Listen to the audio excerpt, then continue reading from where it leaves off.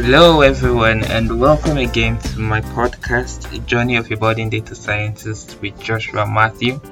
It's been a wonderful time before coming here and to speak with you guys. It's always a delight to share my learning experience over the past couple of days and how far I've gone. But to continue our discussion on data structures, today I'm going to be drawing a close to the series on data structures, and I'll be talking about tuples and sets. Right, we talked about lists and dictionaries, so today we'll be concluding by talking about tuples and sets and how they are used, what their importance is when it comes to programming and to data science. So tuples are like lists, but the point here is that they are immutable.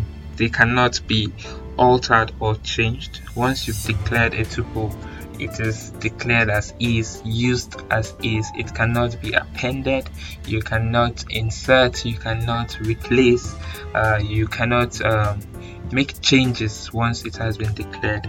And so you can only use the len method, that is to check for the length of the tuple, that is the number of elements or items that's comprised in the tuple, right? And you can actually concatenate tuples, that is if you've declared a tuple, and again, you declare tuples by using the parentheses.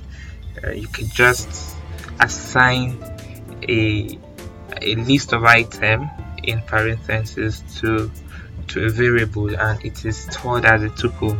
And so you can concatenate tuples. Say you've declared days of the week, and maybe you just say days equals open brackets in strings Monday, Tuesday, and that is all you declared. Remember, you cannot change days anymore, right? What you can do here is to concatenate and say, okay, create another variable and say days underscore updated, for instance, equals to days plus, then you put Wednesday in a string character, that is quotation marks, Thursday, and the like. So what it does is that when you print days updated, it gives you Monday and Tuesday in a parenthesis, the remaining ones that you just updated, that is the Wednesday, Thursday, Friday, Saturday, and Sunday that you've just added to the tuple. It gives you both of those, that is the earlier tuple plus the update, as tuples in a particular tuple called days underscore updated. Remember, that is what we call the variable. So you see, in days underscore updated, the whole results are in a parenthesis. Then the first part of the parenthesis shows days, which is also in a parenthesis, showing you that this is a tuple object in a tuple. That's like a nested tuple. Then other elements which you've used to update the initial tuple. Remember, you cannot change a tuple as it is. That is why it, instead of having Wednesday to the end of the week added to days of the week which you earlier declared, it's going to represent days as a tuple, the remaining elements that you've updated there. So it still shows you a clear difference that yes, there's one tuple existing before, and now you've just updated with a few. So they are individual tuples in a collective tuple. So it just gives you a nested tuple. They're very handy for security reasons when you want to create a list or a collection of items that you do not want anyone dabbling into or anyone changing the content that it contains, right? So you just want to create that collection and leave it fixed until the end of the program. Then tuple is the right tool to use. So yeah, that's how it works.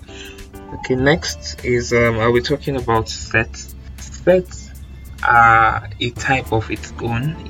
Unlike tuples, sets can only take unique elements, right? In tuples you can have duplicates, in lists you can have duplicates. So like a dictionary that has a unique key value pair, set has unique elements. But unlike list again and tuples, they are not sequential, they are unordered, just like dictionary, which is unordered. Sets are unordered, that is, you cannot get an element by virtue of calling it index. So you can only get that element by calling the whole set and by performing set operations on that particular set or a couple of sets. Creating sets, you could use the keyword, which is set, open brackets and close brackets. That is, you can declare and typecast, for instance, so to speak. You can declare a set by saying set, open brackets, and put whatever you want to call as a set in it, but then whatever you're passing in would be in form of a list. That is, you use the square brackets. So you want to create a set of numbers 1 to 10, right? You'd say, okay, number equals set, open brackets, then the square bracket inside of the open brackets, list the number 1, 2, 3 up to 10, close the square bracket and close the parenthesis. So once you run this program, it creates a set of numbers 1 to 10 and saves it as numbers. So when you print, what you see is a unique set of numbers, and it returns the result in curly braces. That's one way to easily notice that what you are dealing with is a set. The results are returned in curly braces. And this brings me to the next method or pattern by which you could create a set, which is just declaring it in a curly braces. If you declare a variable, a collection of items to be stored in the variable, and you use a curly brace, it declares them as a set. And just like when you want to declare a list, you just declare a collection of items in square brackets and save it as a variable. That variable is seen as a list. Same applies here, but here you use the curly braces to declare sets, and the items in it are meant to be unique. So where in the cases of having duplicate items or elements, as we refer to them in sets mathematically, the first unique occurrence is what is stored. The remaining duplicates or recurrence of that element is ignored. So if you have, say, 1, 1, 2, 3, 4, 4, what you do, what you get as the result of running this program is 1, 2, 3, and 4. There is no duplication, there is no repetition of the same element. So that's one important thing to note about sets.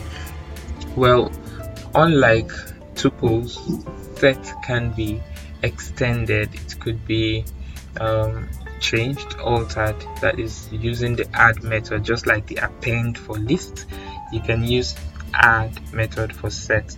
It's just going to add the new element to the end of the set that you already have. So that's how you're able to extend an existing set. Okay, so the next thing I'll be talking about here is the set operation. Just like in mathematics, we have set operations here, such as union, intersect.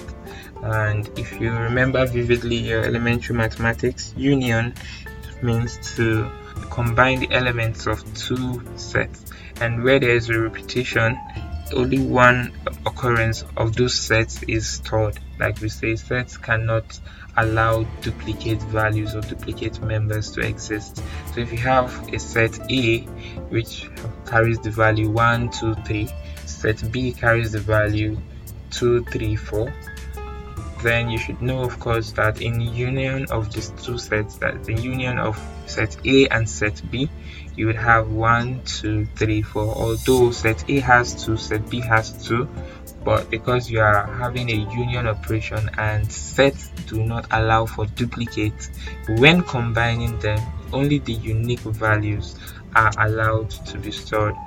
Any duplicate value is discarded as far as one of its first occurrence is noted and stored in that set. So you would have 1, 2, 3, 4, as opposed to 1, 2, 2, 3, 4, which you'd expect to get. So that's how set operation for. Following that is the intersect operator. The intersect operator acts like the AND logical operator, and here it's able to just check for values that are colliding from both sets. So remember our set example, which is set A having 1, 2, 3, set B having 2, 3, 4. Here we will look at both sets and compare them. What values are common to both? That is 2 and 3, and that is what you get as the result for an intersect operator when performing set operations.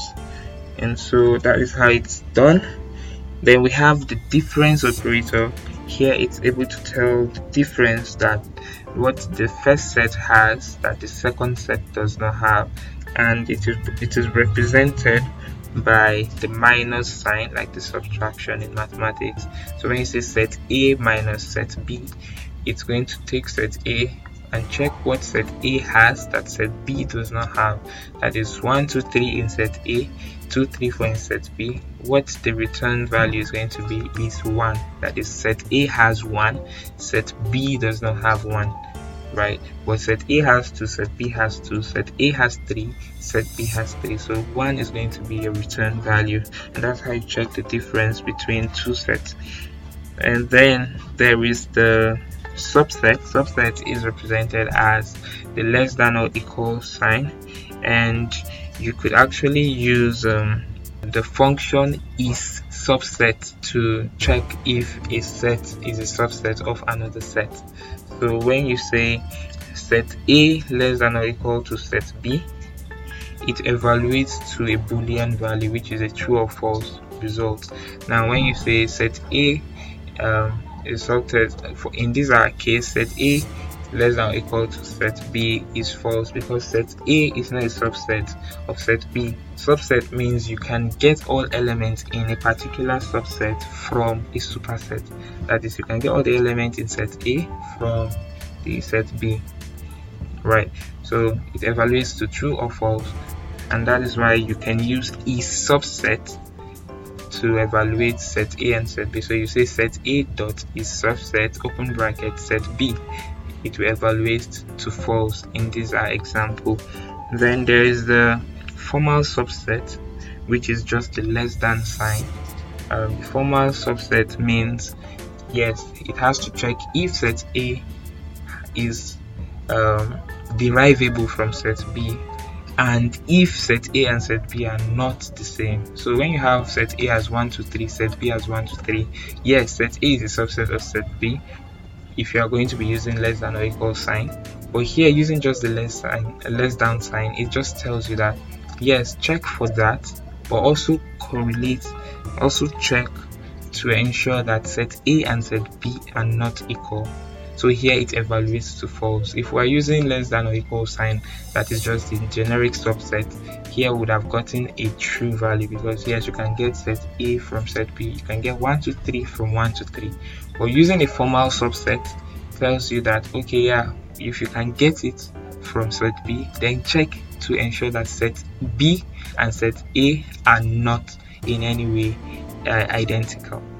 So it evaluates to false, telling you that, oh yeah, actually set A is a subset of set B, but they are the same, so we cannot regard it as a subset of set B. That's how the formal subset plays out. Then we have the superset, which is just the opposite of subset, that is greater than or equal to sign is used here, and that is to check if set A is comprised of set B. When you say set A greater than or equal to set B, means set A encompasses set B. You can get set B from set A, so it's just you flipping the operation and flipping the signs to see how it functions.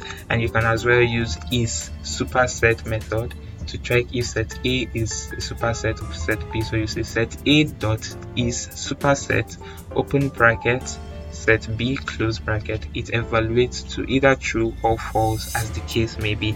And here also you have the formal superset, which checks to ensure that okay, set A is a superset of set B, but then before I can say true, I have to ensure that set A and set B are not the same, they are not identical, they are not equal. So if set A is 1 2 3, set B is 1 2 3, yes, it's set A is a superset of set B because you can get 1 2 3 from 1 2 3, but they are equal, so it evaluates to false. The only way it will evaluate to true is when set A is 1 2 3 4, set B is 1 2 3. So yes, you can get set B from set A and they are not equal, right? So that's how the formal superset works. So remember, sets are unordered collection of items, of elements. They do not have a sequence by which you can access each individual element in them, and so they are not having indices and they are not having any map. So they are not like dictionaries that has key value pairs. They are not like lists having index via which you can access them, and they do not allow duplicate values because sets are meant to be unique. Alright, that brings us to the end of data structures. But just one thing to note, in choosing data type or data collection type, make sure to choose the right collection type for the right purpose, because this is going to drastically or exponentially, I might add, improve upon your security and efficiency. If you are using a key value pair in a place where you're supposed to use the list, then there could be a lot of inconsistencies. There could be data loss. You could even find it difficult accessing the data you're trying to retrieve. So it's very important to know what the structure of your program is, what you want to use the program for, and use the proper data collection type to store that data collection. And I'll just run over it again. Remember, lists store multiple objects and retain sequence, so you can reach them using their indices, right? And you could even have duplicate values in lists objects. Dictionaries store unique key value mapping and can be nested. That is, you can have a list as a value to a key, right? Dictionary helps you to do that. Then tuples store immutable items, that is, they cannot be changed but they can be duplicates, right? And you declare them using the parentheses, or you just save them using commas to separate the values. So if you're creating a tuple, you can just say 1, 2, 3, and you save it into a variable called number, right? It creates them as a tuple automatically. So that is how to create a tuple. And lastly, for set, you can use set to store unique elements where you do not want elements to have duplicacy. That is where you use set. And unlike tuples, set can be extended, so you can use the add method. In tuples you cannot extend it per se, it is fixed. In set you can add elements to the end of the set, and so you can declare set using the set function or by using curly braces to list out the elements that you want to be in a set. Even when you list out elements and they are in duplicates, you have multiple occurrence of some elements, the set function on its own helps to just sieve out duplicates and retains only unique values, unique elements in the set. And so that brings us to the end of our discussion on collection types and data structure. I hope you really enjoyed the whole series. If you are hearing this for the first time, you may want to go back to I think 2-3 episodes before now and try to listen to the beginning of the discussion so that you can have a better understanding of where we're coming from. And until next time, don't forget to keep learning, to keep growing, and so you can lead. Watch out for the next episode about Python for data science. I promise it's going to be interesting. We'll be talking about methods, functions, and the likes. Just stay tuned and enjoy the ride. Bye.